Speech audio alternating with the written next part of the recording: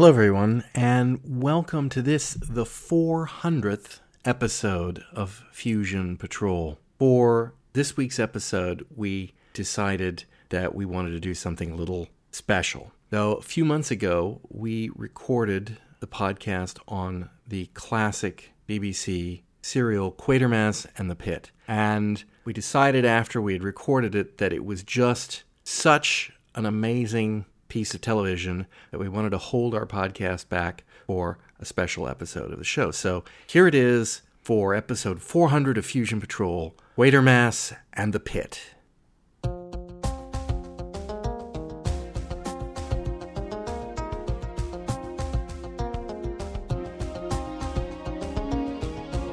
We take a single episode of a science fiction TV series and overanalyze it to within an inch of its life. This is the Fusion Patrol podcast. Welcome to the discussion.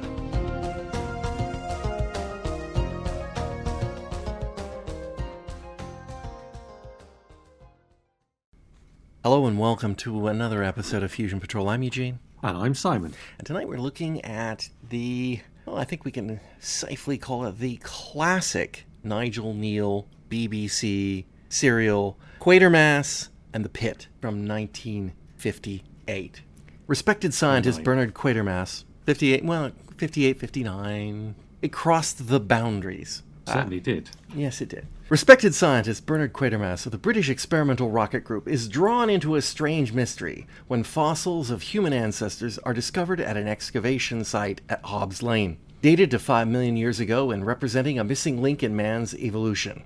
The paleontologist Roney rushes against the clock to collect the fossils before construction work begins again. Things get strange when what appears to be a German unexploded bomb is found at the site, and now everything gets shut down while the bomb disposal squad examines the mysterious object. Quatermass pulls strings to get Colonel Breen of the BXRG, his official second-in-command, but actually his planned replacement, to intervene with the bomb disposal group and to do some study. The so-called bomb is something quite different. Non-metallic, hollow, with traces of 5 million-year-old radiation. It seems as if the fossilized humans may have been inside. Strange noises begin plaguing the people, and Quatermass takes an interest in local legends of ghosts that have rendered a nearby building uninhabited. The area, and even the name, Hobbs Lane, have a long supernatural tradition. Then an interior hatch is opened, and inside are 3 arthropod corpses. It eventually becomes clear to everyone but Colonel Breen that this is a spaceship, not a German bomb.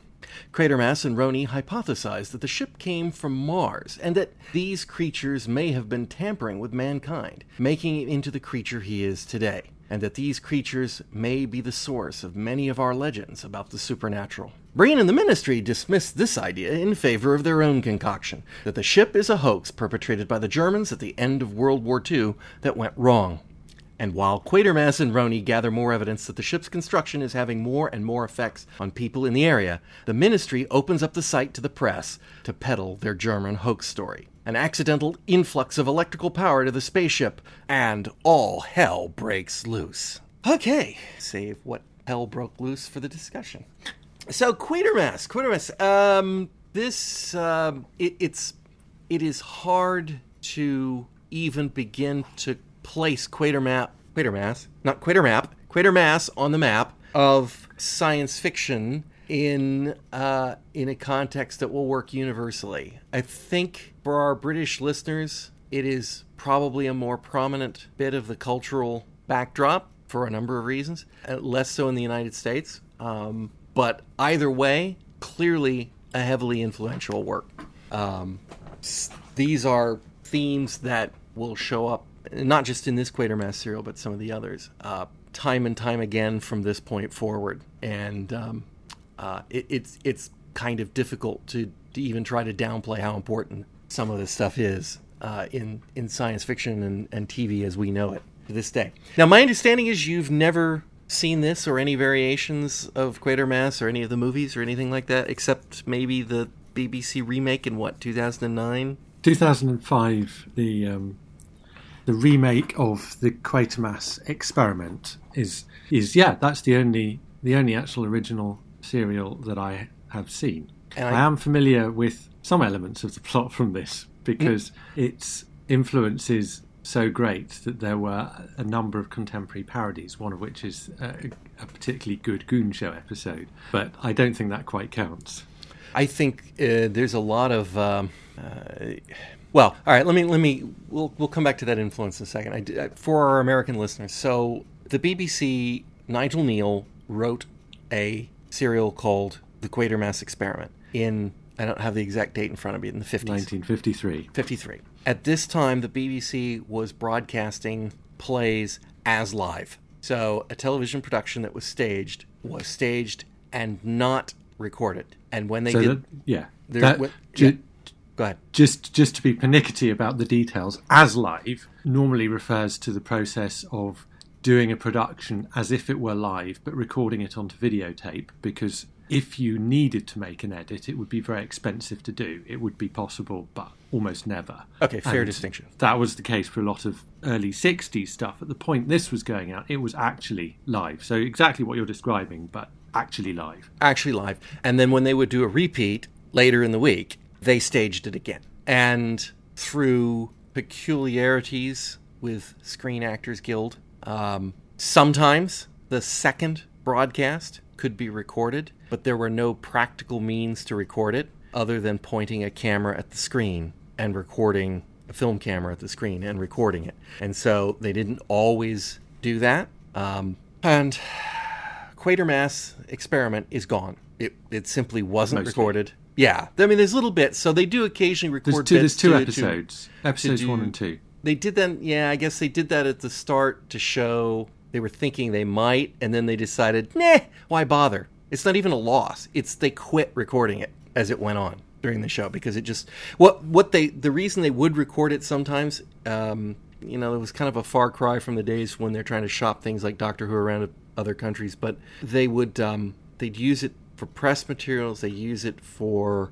the recaps for the next episode. Do you know any more? This is a little bit of a tangent, but it's been really bugging me watching this, because it's so... I don't quite know why, but it's so evident when you're watching it that it's live, and actually live, because, I mean, there's no real difference in the process between something that is broadcast live and something that is recorded as live, but it really feels it. And yet the recap at the beginning could not possibly have been staged. And I don't understand how it's done. Do you know? They record the episode and then they use those inserts to play them in at the beginning of the next episode. But if they record the whole episode, they have to then cut the tape up to edit it. No, they're recording it with film. And then it's played back on film. I'm not sure how it's played back, but that's my understanding. The telerecording...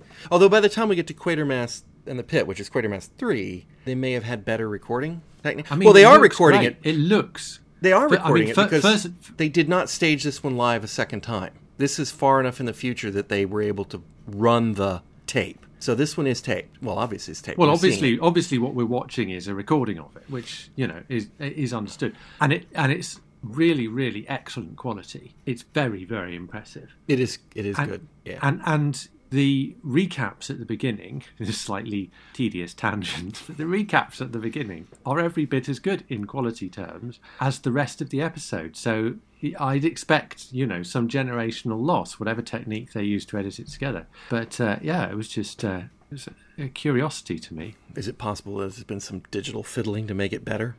Well, the whole thing, I'm sure, has had a lot of work done on it. I understand that it's the same master now that I should explain for UK listeners that this whole thing is currently available and for the next few months is available on iPlayer, which is a fantastic opportunity. So, I mean, really, if you haven't watched it, stop and go and watch it now.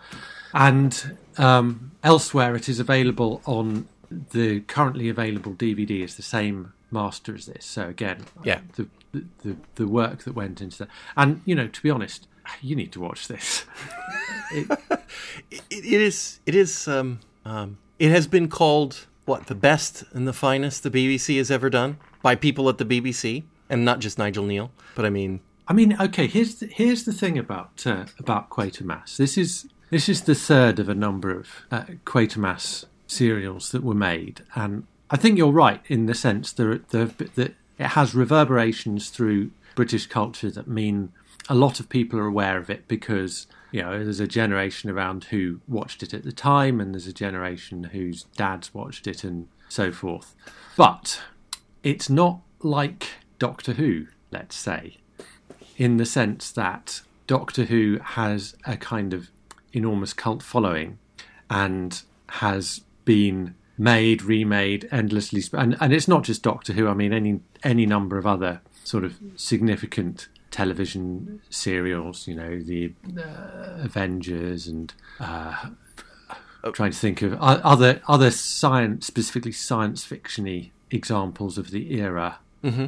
But didn't the plant doesn't the plant make you think of the Avengers, the one where it is an alien from Venus? Oh, the Man-Eater of Surrey Green. Doesn't that make you think of the Quatermass experiment a little bit? I mean, it's not a person. No, but it doesn't. I mean, it's sort actually, it makes me think of Day of the Triffids. I was kicking myself. I don't know whether Day of the Triffids has gone out before this, but if it has, we recorded it before this, and I was kicking myself for not mentioning it because there's a significant similarity. But I mean, I think my point in relation to Quatermass is that there are TV series of a very similar era that are quite rightly, in their own right, regarded as classics and have had, feature film remakes and spin-off series and all the rest of it. Quatermass made huge ripples at the time and in the years following, because obviously there were then Hammer films made, and then there was the fourth serial which came later in the 70s, and I think there was a fifth serial on the radio in the 90s. But I would sort of say diminishing impact from those. To me, the impact of these is, for example, and I'll stick with Doctor Who, the first Pertwee years. They were retooling this to Quatermass in many ways. There's little or no doubt that is what they were going for, in that Earth-based, sometimes superstition is actually alien technology, and going back to all three Quatermass serials, the Quatermass Experience, long gone. Unfortunately, Quatermass 2 is still exists. I haven't been able to get my hands on it yet, but it exists, and it's also on DVD, and I'm definitely getting it now. Oh, good. Glad to hear that. Because I definitely want to do Quatermass too, and I don't want to derail it in point, but there are themes in Quatermass 1. This is man going into space and a human being transformed into humans being transformed into a creature that threatens the destruction of Earth. Mankind's exploration brings back danger to destroy, which you could put to a Frankenstein theme, but it's in a space context. This is one of the earliest examples of that. Quatermass 2 is about an alien invasion that's already here, that's taken over the people. It's spearhead from space in some ways. These are firsts. And here in Quatermass and the Pit, but this is the supernatural, is actually alien race memory technology stuff. I mean, these are themes you see over and over and over and over again. They come back here. They land absolutely. But the point that I'm making in a rather roundabout way and somewhat badly is that some TV serials whose influence we feel are maybe more slow burners. They gain a cult following over time, whereas that's not true of Quatermass. Quatermass was a huge popular hit at the time, and that's what you see in the fact that the Goons and Hancock did their own kind of reactions to it, because we're talking about an era where when Quatermass started, there was one TV channel and that was it. Mm-hmm. And even at the point of Quatermass and the Pit, ITV is only about 4 years old at that point. So pretty much everyone who's watching television is watching this, and it is getting the viewers. And basically, the BBC has at this point turned 8 o'clock on Monday nights into brown trouser time nationwide. Mm-hmm. And So it's almost the opposite, in the sense that at the time you wouldn't have been able to throw a brick without hitting someone who had seen and had been avidly following the serial. And yet now I suspect that relatively few people have actually seen Quatermass directly. Okay, so then let me... All right, go ahead. Well, I was just going to say it, but indirectly, the influence that it is. I mean, that's the two things that have struck me, finally watching it, having heard about it over many, many years, is one, wow, I mean, this really is as brilliant as everyone says. And two, wow, this really is as influential as everyone says it is. So that's my point.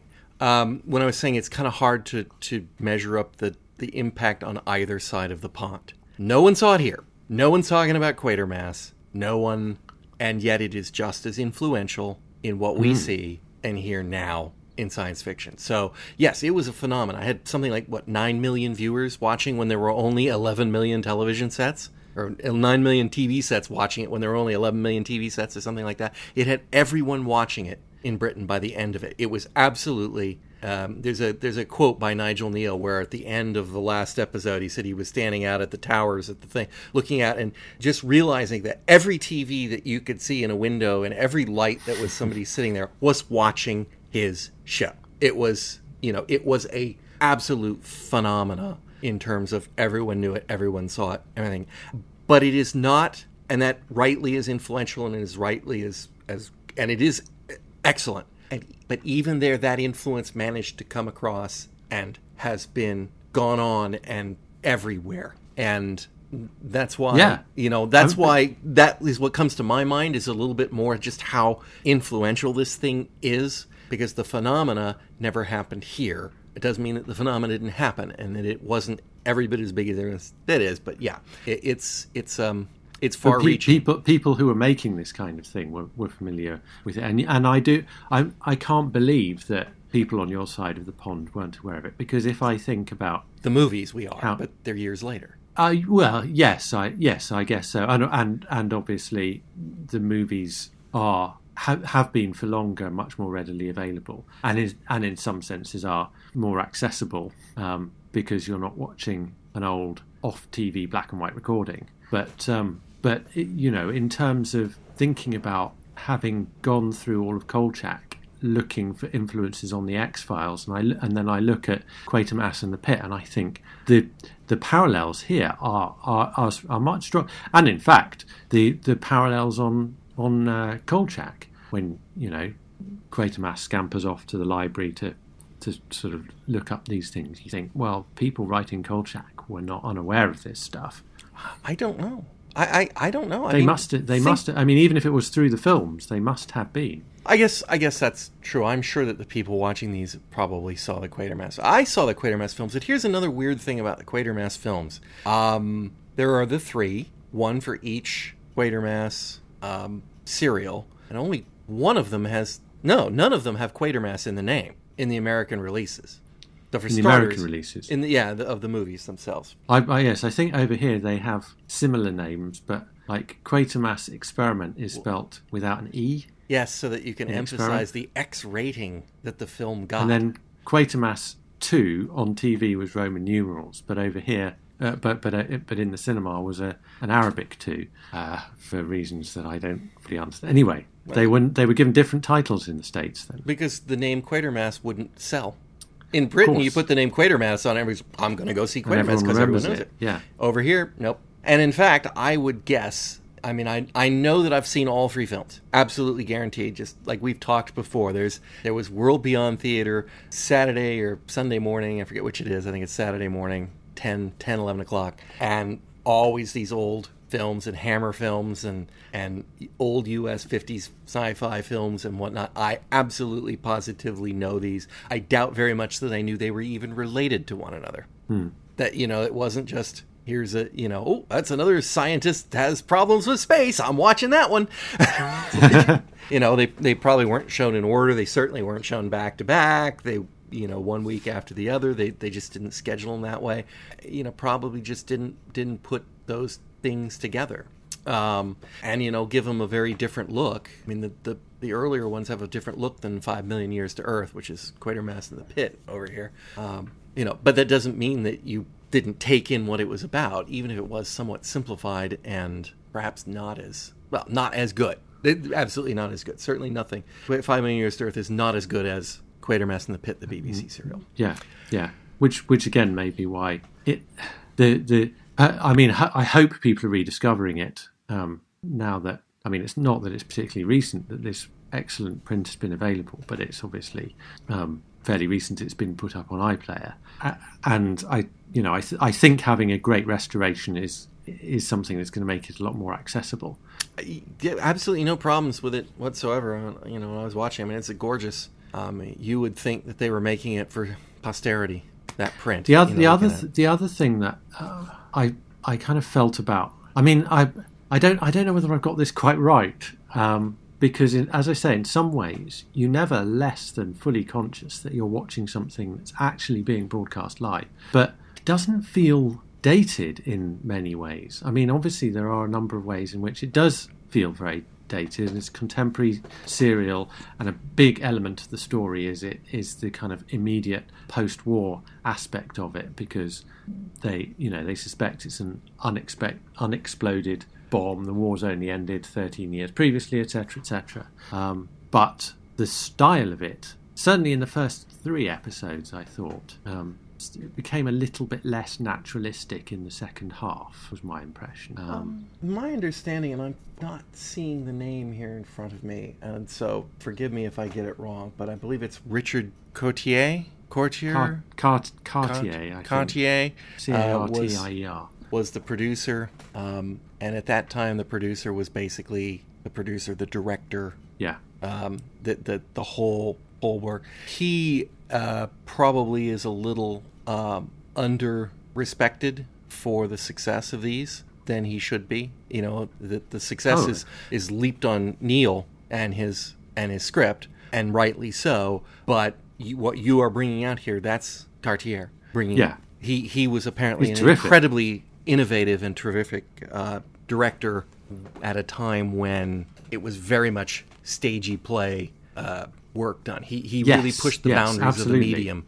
And both of these people, both of them, Neil and Cartier, are people who influenced the very fabric of the way the BBC operates for decades. And I think it's that element of pushing the boundaries that in some way makes the limitations a bit more apparent in the sort of second half of the serial, because it is so ambitious as the scale of the story they're trying to tell increase, because it's the wonderful the atmosphere they create at the beginning of this kind of scientific inquiry, and the kind of friction as that rubs up against the kind of military priorities when they think it's an unexploded bomb and those guys come in to do their thing. All of that is extremely well told, and then of course, as you describe in your synopsis, all hell starts to break loose, and some of that doesn't quite come off. Although some of it, I was just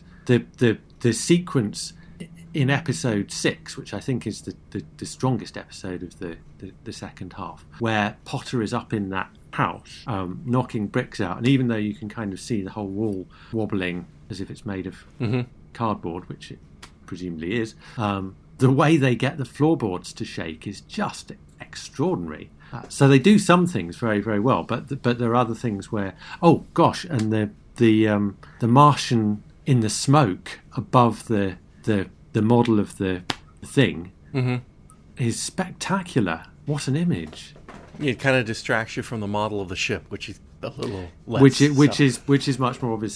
So yes, some of those things are more obvious. Some of the things like flying over London, where you never get to kind of look down, it's entirely described. It's a few of those kind of giveaway things that remind you of the technique that's going on. There's a lovely moment where we go straight from a scene involving Quatermass when he is summoned to the War Office, and we cut straight to I think it's the minister lecturing him and telling him off. And the kind of language of TV, because obviously Cartier is, I mean, he's presumably not just fluent in it, he's defining it at this point. But what we expect is a cutaway to see Quatermass's reaction to the scolding he's getting from the minister. But they can't do a cutaway because Quatermass has just been in a scene on the other set, and he needs time to get to sit in the chair. So you get the cutaway, a paragraph later or whatever. The second time you would expect it, but the first time you kind of feel it should be there and it's not, and you kind of know why. But it's not something that detracts, but it is. There are moments where you feel like there should be something shown on screen, and you're getting a kind of version of it that doesn't quite do justice to the story it's being told. Now, my understanding, step back because I want to make a point about the structure of this story. My understanding is that Quatermass Experiment, the first one, was darn near, if not the very first original BBC drama serialized that was created. Prior to that, they'd been doing adaptations, and that Neil's job was being an adapter and doing scripty things for stuff that was going out. And they had some sort of they had a gap in their schedule, and they gave him the opportunity to pitch and run with something. And so that's one of the reasons why people put Nigel Kneale as being a father of this sort of what we now know to be, a huge amount of the output of the BBC is that way. And is that because you're saying this is groundbreaking because it was, or rather, the experiment is groundbreaking because it was a serial, or because it was original? I think both. I mean, they were written for TV. I think it was both. I think this is where they kind of came up with a format of what, so much. Again, trying to characterize the differences between British television and American television. Miniseries, as we call them, were not common at all. They were one and done things, and only occasionally would somebody come up with something so big that they wanted to make it into an adaptation over several parts. And that does not seem to be what characterizes British television. No, I mean, it would be exceedingly unusual in the theatre, would it not? Right. And I think that's not. I think a lot of the adaptations were just one part things as well. They just ran them a little longer to do the play. So this is, he's either, whether or not he is the first or not, he was there at the groundbreaking part of it, and is a creator of that kind of drama in this format specifically designed for television. And the reason I want to bring that up is this is a 6-part serial, and our listeners can probably compare this to, we can name off any number of 6-part Doctor Who serials. Okay? And there is a joke that runs around. Let's use a 4-part Doctor Who serial. Episode 3 is them running around corridors, right? It's the Doctor arrives, the Doctor gets in trouble. That's the end of that episode. Episode 2, we get thing. Part 3, he runs around in the corridors. Part 4, he solves the problem. There's a sort of pattern to having to fit the format, and that applies to many, many serials that you will see. In Quatermass and the Pit, this is an onion that never goes through that phase. It just, every time you get to, it's not even exactly a cliffhanger, but when you get to the end of an episode, they're just peeling back the layer that tells you what's going to happen in the next story. There is I don't see any drop in action, drop in, time killing. There is nothing like that in this story. It is just so well paced and rolled out that it's really good. It's really, really good, and it really stands out in contrast to a lot of other serials, to the point where I noticed that. It's like, there is no lull here. There's not a lot of foreshadowing either. When you get to one, you get to the next, you get to the next. These things that happen along the way, they're logical progressions, but they're not really laid out for you in advance so that you'll go like, oh, I know what's going to happen here next week. It's just well, just except because I'm not sure I would totally agree that there are no cliffhangers. No, but it's not. They're not like, Quatermass is hanging off a cliff. They're not that kind of. No, and in a sense, they are much more organic, and they are much more. It's like you say, it's laying out what's going to happen next week. The one that sticks in my mind, I think it's the end of the first episode, is where Quatermass makes a point about the skull being buried above the capsule. Yep. And so it's not a cliffhanger in any of the kind of traditional sense of his being in immediate peril, but in the broader sense, that kind of cliffhanger is there basically to hook you in, to get you to tune in next week to see how how your hero is going to get out of the peril that they're in. Wow. Whereas what you get with this is you tune in next week because what he said is so interesting. Yes. That you want to find out more. Yeah. Yep. It's no faults there. I mean, again, this is just masterful use of the form of television. Which is really... I think. Go ahead. Well, I was going to say, while we're heaping praise on it, I think one of the other things that stands out about the writing in this is how well the characters are drawn, because you have as I've alluded to kind of characters with different agendas, and it's not just kind of the military and the scientists, but actually among the scientists, each have their own preoccupation. Quatermass is obviously concerned with what's happening to his rocket group. Roni is being somewhat mischievous or naughty and kind of going to the press in order to... I wanted to talk about that. Was what I was going to bring up, is Roni and the press. So my question there was... So Roni, for the listeners who haven't seen this, for crying out loud, go watch the show and then come back and watch it. Roni, they discover these fossils on a construction site, and the commercial nature of that is that the people at the construction site want to get on with what they're doing. They've spent a lot of money to do this thing, and nothing. This theme comes up in real life all the time. You hit something that's archaeological site when you're working on construction, that is just a pain for the construction company. There's nothing good that comes out of that for them. It's just, oh no, now that people have to come in. So Roni comes in, finds these, he's trying to get public opinion on his side, so he holds a press conference with extremely preliminary information. There's a group of there's a group of the lay press there. There's a scientist or journalist from Paleontologist magazine, and he even makes a sly, snide remark to Roni about, you may have heard of it, as if, pointing out the fact that this is how we do things in our business, not through the press. I mean, it's very obvious. And meanwhile, and I'll come back to that in a second. Meanwhile, when Quatermass, we all know, everybody stinking knows that's watching this, even in 1958, knows that's a spaceship. Right? As they start to uncover that a little bit more than the bomb, and you find out that the technology is it's ceramic and it's been there for 5 million years. As soon as you get that cliffhanger that it's been there for 5 million years, it's a spaceship. Everyone knows it's a spaceship. Does Quatermass even call it a spaceship before episode 4? No. I don't think he does, because he holds that back because he is more reserved in passing his wild theories out. It's that's not his job. His job is to take in the information and formulate a solid opinion before he gives it, whereas Roni is pushing it forward to get his agenda. Is that a dig at Americans?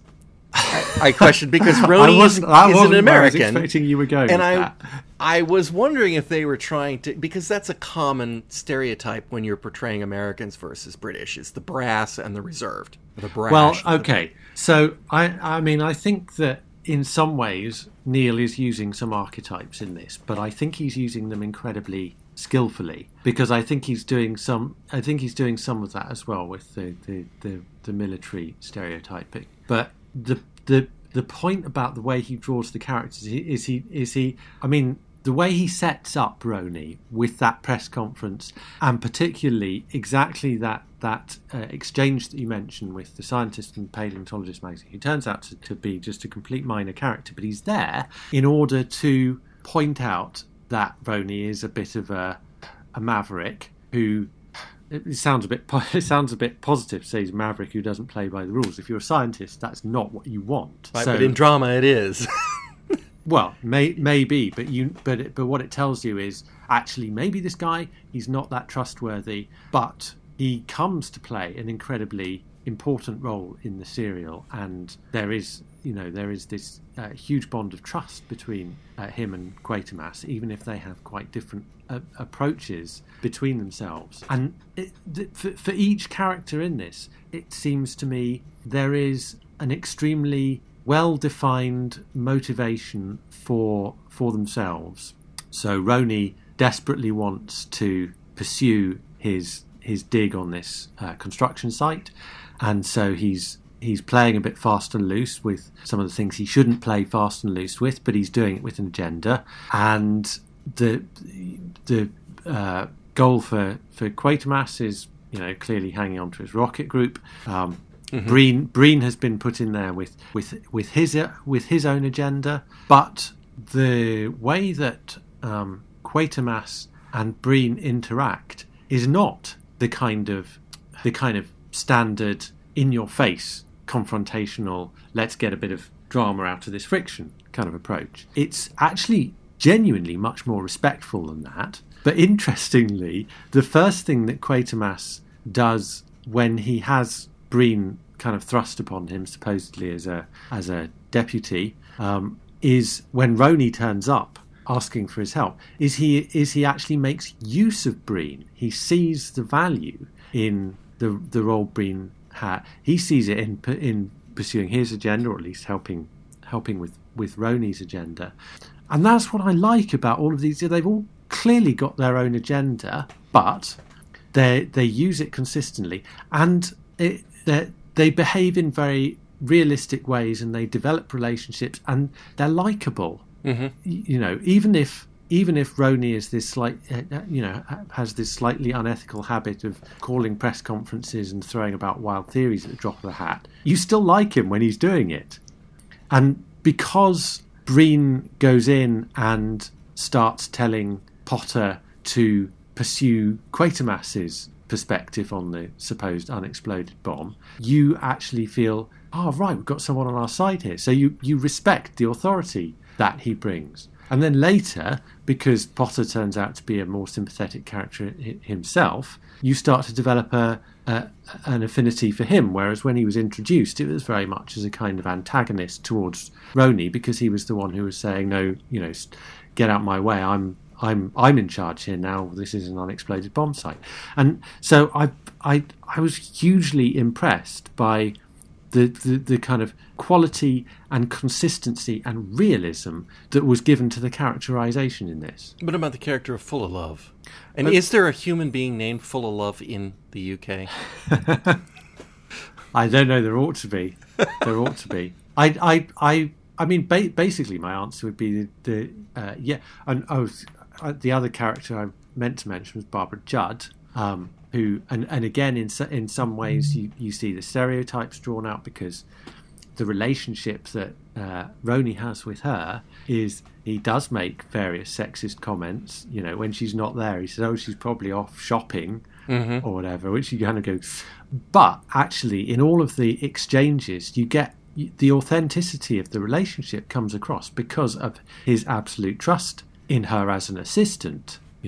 He can rely on her to absolutely do what he's asking her to do, and he basically treats her as an equal in that. I mean, within the hierarchy that they're working, treats her as an equal. And so similarly, what develops in the relationship that Quatermass strikes up with Full of Love is out of a kind of mutual professional respect. So in one sense, there should be an antagonism between them, because Breen said, no, we don't want the press. But on the other hand, actually, Full of Love is an investigator. Quatermass is using him too. Yeah, absolutely. To try to get around Breen and his bad ideas. Yeah, and then you get that confrontation when Breen is trying to tell his German hoax story to the rest of the press. Full of Love is now fully subscribed to Quatermass's theories, to the point that Breen can actually ridicule him a little bit for his having pursued the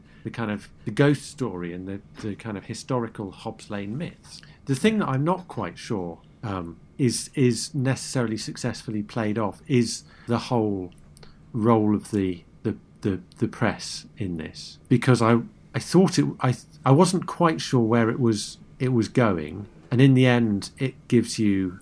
I suppose it gives you a bit of a perspective from the outside view, although ultimately not enough because they have to resort to that previously unintroduced American newsreader to describe the way in which London has been completely cut off. Yeah. Again, not knowing exactly how the press played the game in the 1950s, is full of love the thing they aspire to, or is he a pain in the rear that's not playing the game, or a little bit of both? And well, I think he's more rounded a character than that because he is clearly quite full of himself. Oh, I do have a question. When the news editor's flattering him, it's or trying to get his own way, it's by putting Fuller Love's name in the headline. Fuller Love debunks military myth or whatever. Okay. The line he gives. Here's my question. So at one point, they're having a little quiet moment. Quatermass says to him, "So, how long have you been a journalist?" And he corrects him, "Reporter." Yeah. What's the difference?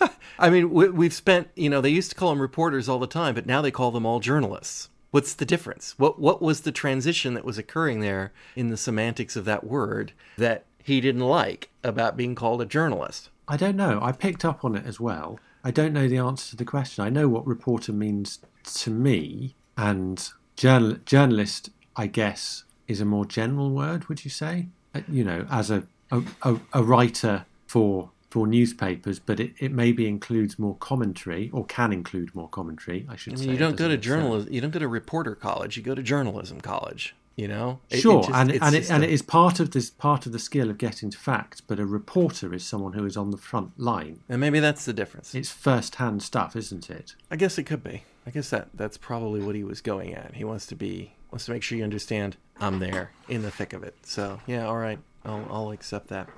So let's, unless we could go on about the structure of this. And the realization, the writing, all of it, exceptionally good. One thing, if I were to try to critique it, it's an enjoying ride along the way, and maybe there's. I don't want to say there's too much because that is not what I'm getting at. But the payoff of this being a story about Martians controlling man and the resulting disaster that caused that. It's a very small part of that. There's a whole bit of this story that's about the unexploded bomb angle, and there's a whole part of this story that's about the fossil angle, and there's, it doesn't, it comes up to this idea towards the end, probably as you would put it in the second half of the story, about the Martians and the supernatural, and that part is so very, very influential going forward. In so many other stories. How did that part of the story? You said that second half wasn't necessarily as strong. Where do you? Is that because of that, or is that despite of it, or where do you? I don't think it's necessarily the supernatural elements that are problematic. I did think some of the performances became more heightened in the second half. So was that intentional though? Because the thing I think it was. Okay. I think it was. But I think Breen the way it was Breen in episode 4 does start to behave very strangely, and it's kind of alluded to that this might be the effect of the capsule, and later on that certainly referred back to. But it becomes the way the performance comes across is it's almost quite monotonous. It's a little bit shouty. Mm-hmm. I also think that episode 4 is in a number of ways the weakest episode. The minister becomes quite an important character in that, and I think he's probably the main exception to what I was saying about the characterization and the quality of it, because he is a much more one-dimensional character. He's certainly very difficult to like. Whatever his agenda is, it doesn't seem to be good.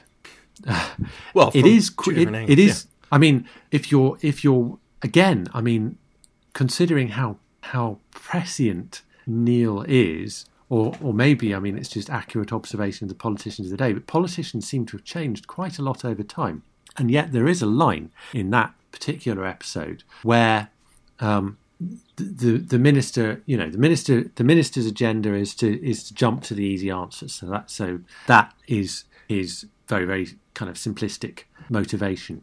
And Quatermass says to him, "You must hear the expert testimony." And he says, "Oh, experts." And there's this infamous moment in the 2016 Brexit referendum campaign in the UK, where a cabinet minister by the name of Michael Gove, who was supporting the Leave campaign, infamously said, "Oh, I think we've all had enough of experts," when he was being presented with evidence for why it would be a bad idea for Britain to leave the European Union.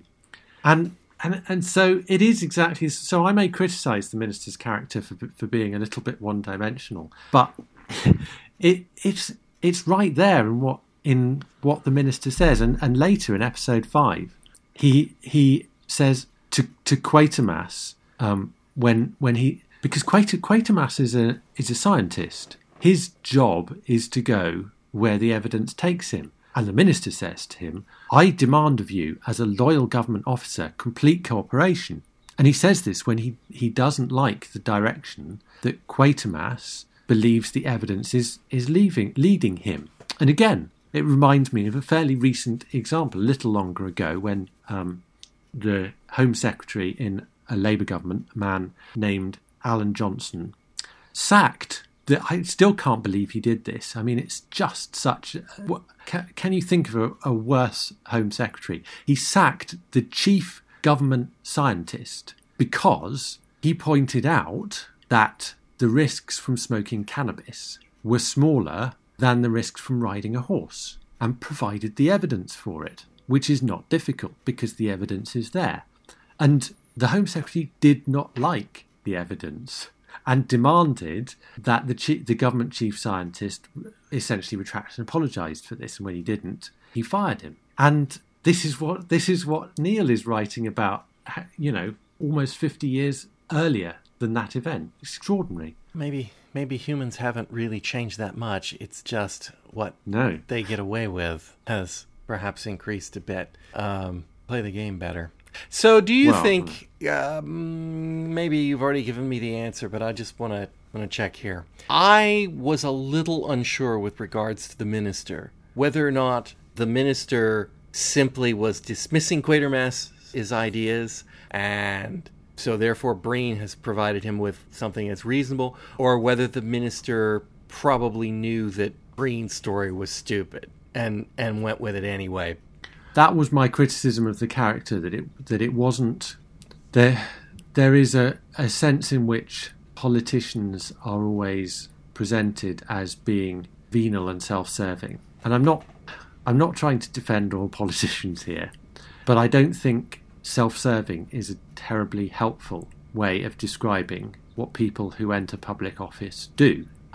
In some cases it is self-enrichment. And okay, fair enough, describe it as that. And I would say that is self-serving, but it helps to be a little bit more specific. In other cases, their original motivation is actually more altruistic, but politics corrupts, and that is the point at which, the convenient answer becomes the one that you become desperate to adopt. And clearly this is what our guy is looking for. He's looking for the most politically convenient answer that he can work with. But unless we know how he's reached that point, it's very hard to understand whether he truly is.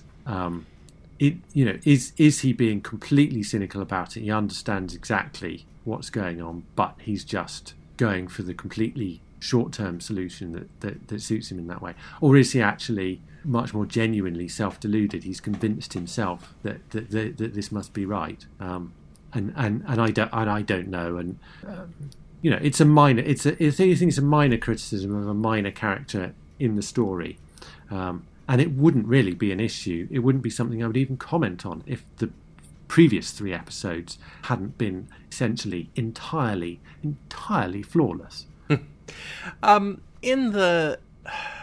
As we go towards the conclusion of this episode, I don't get a feeling that there is a threat until you get very close to the end. Probably the first chance that you might even think that there's a problem is when the steel worker, not the steel worker, but the drill operator goes Sladen. Yeah, ballistically weird. and stuff's flying around. Prior to that, this seems to be entirely a threatless situation. Would you agree with that? That sure, okay, some noises made people a little it's ill, spooky, but yeah.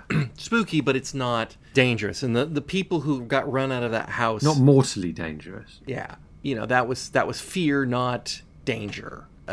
And that has done all of these things at Hobbs Lane over the years. So kind of when suddenly Quatermass is very big on the warnings, no, you can't have the press down there, no,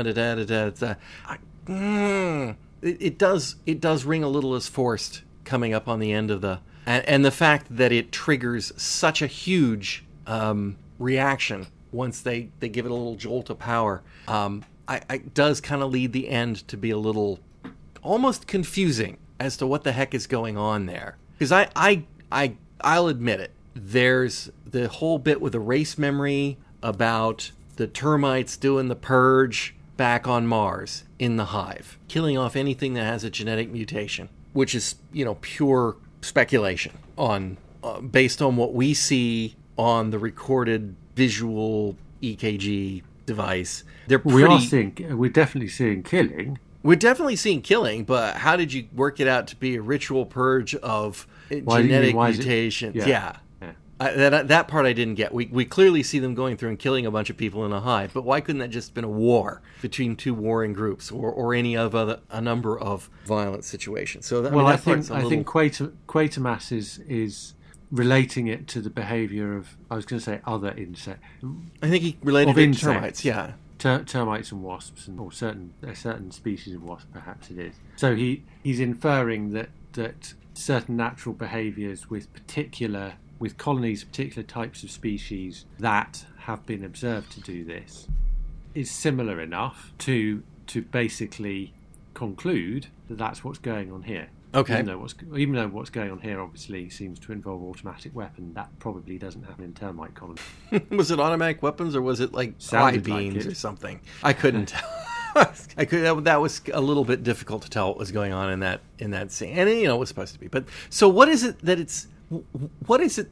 has been done to the humans to do this? Now that's where I got what were they doing to humans to why? I don't get that part. There's a bit of talk about how Mars is dying. So for them to carry on, they're going to come to Earth, but Earth really isn't good for them. So they're going to convert humans. How does that carry on the Martian race? And of the things that they did to the humans to increase their intelligence, which I think is what we definitely see.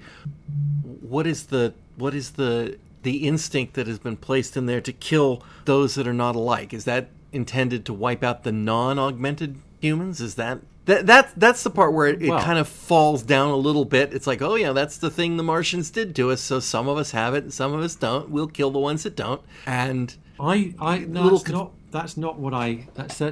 that wasn't what I believed was going on. Okay, how did you take it away from it? I guess it might be the case. I hadn't even thought about, because obviously what happened was they augmented a very small number of human or whatever ancestor of human we're talking about at this point. And so what happened to all the others? I don't know. I mean, they could have just died out naturally, I guess. Well, I got the impression that Quatermass said they were doing it with thousands, probably doing it all over the planet. And I just got the impression that modern humanity was the result of this program, and it just happens that we caught this one instance. Yes. But the point about it is surely that what the Martians are doing is trying because their planet is dying, Mars is dying. Mm-hmm. They are trying to populate Earth with a race that is both like themselves in some respects, but also suitably adapted for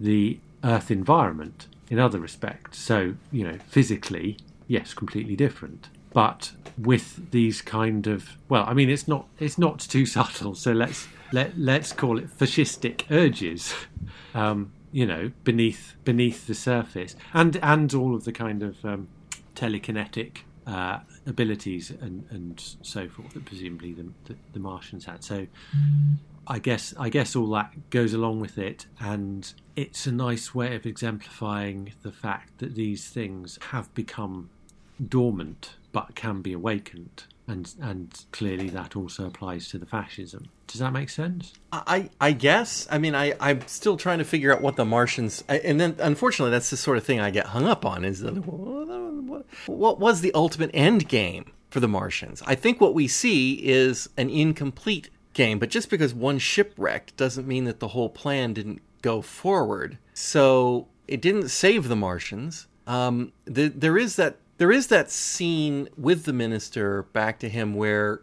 and later mocked by Quatermass, about, are you suggesting that we owe our human condition to the Martians? Which probably in 1958 was a little bit more on the nose. Yeah, a little more of a bonk on the head to the Church of England. It's like that bloody Darwin all over again, isn't it? Yeah. Rather than God, which is kind of funny, because if that's the case and these things are actually the devil, because that's what, the horned beast. Yes. It's definitely probably less of a compelling. It's old hat now, but it's old hat because of this.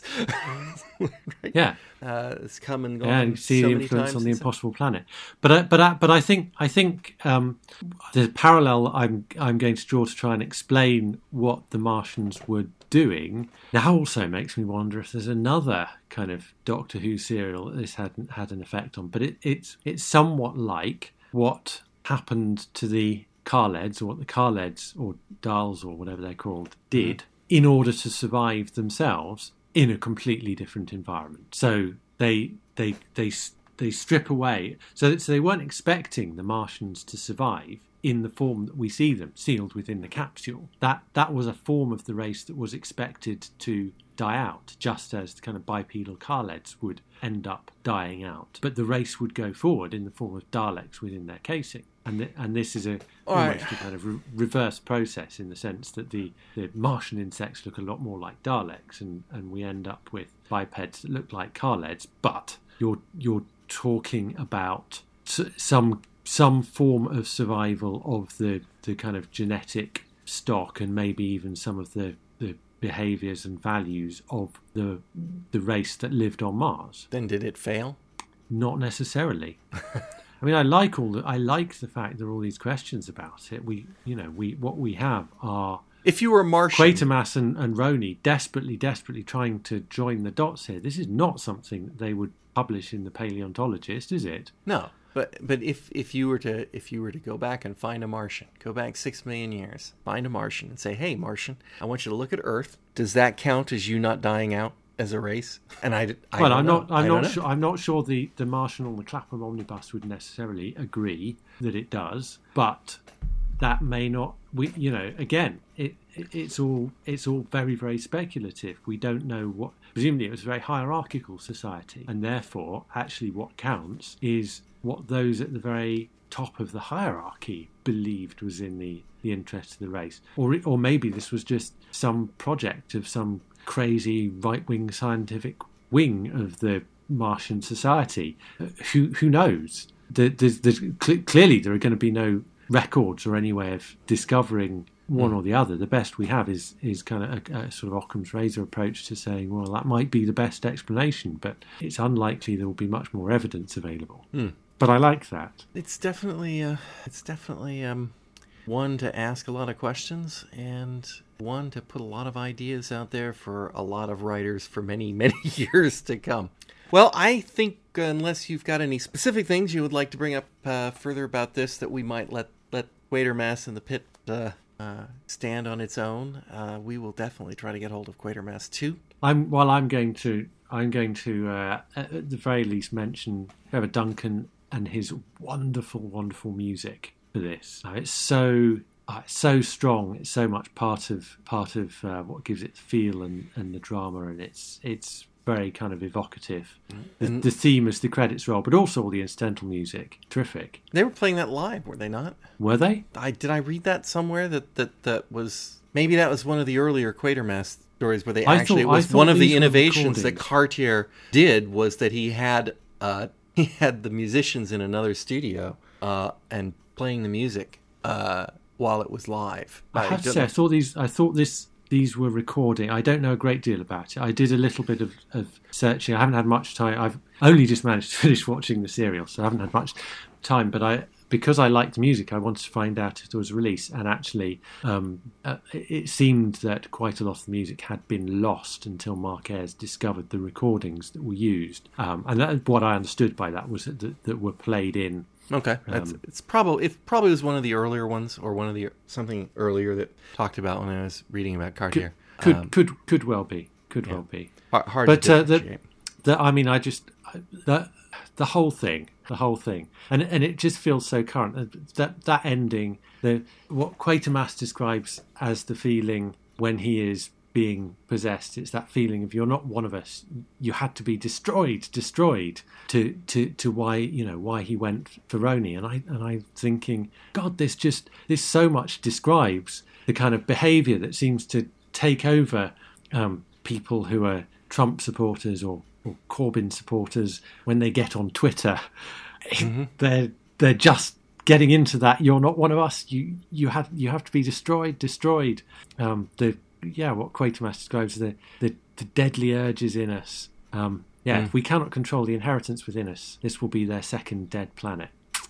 Yeah, that'll be an interesting epitaph for the planet Earth. Watch it, everybody. I'm hoping everyone has watched it by now. I just think this is superb. It is one of the best science fiction serials I've seen, no question. Well, thank you for joining me for this discussion, Simon. My pleasure, as always. And listeners, thank you for being here, and we hope you'll join us all again next time on Fusion Patrol. You've been listening to Fusion Patrol, a listener-supported podcast. Find out how you can be a sponsor and get early access to all episodes and more at patreon.com/Fusion Patrol. Come join the conversation on Facebook or Twitter. All episodes are available at FusionPatrol.com. Our music is Fight the Future by Amberwolf. This has been a Lone Locust production.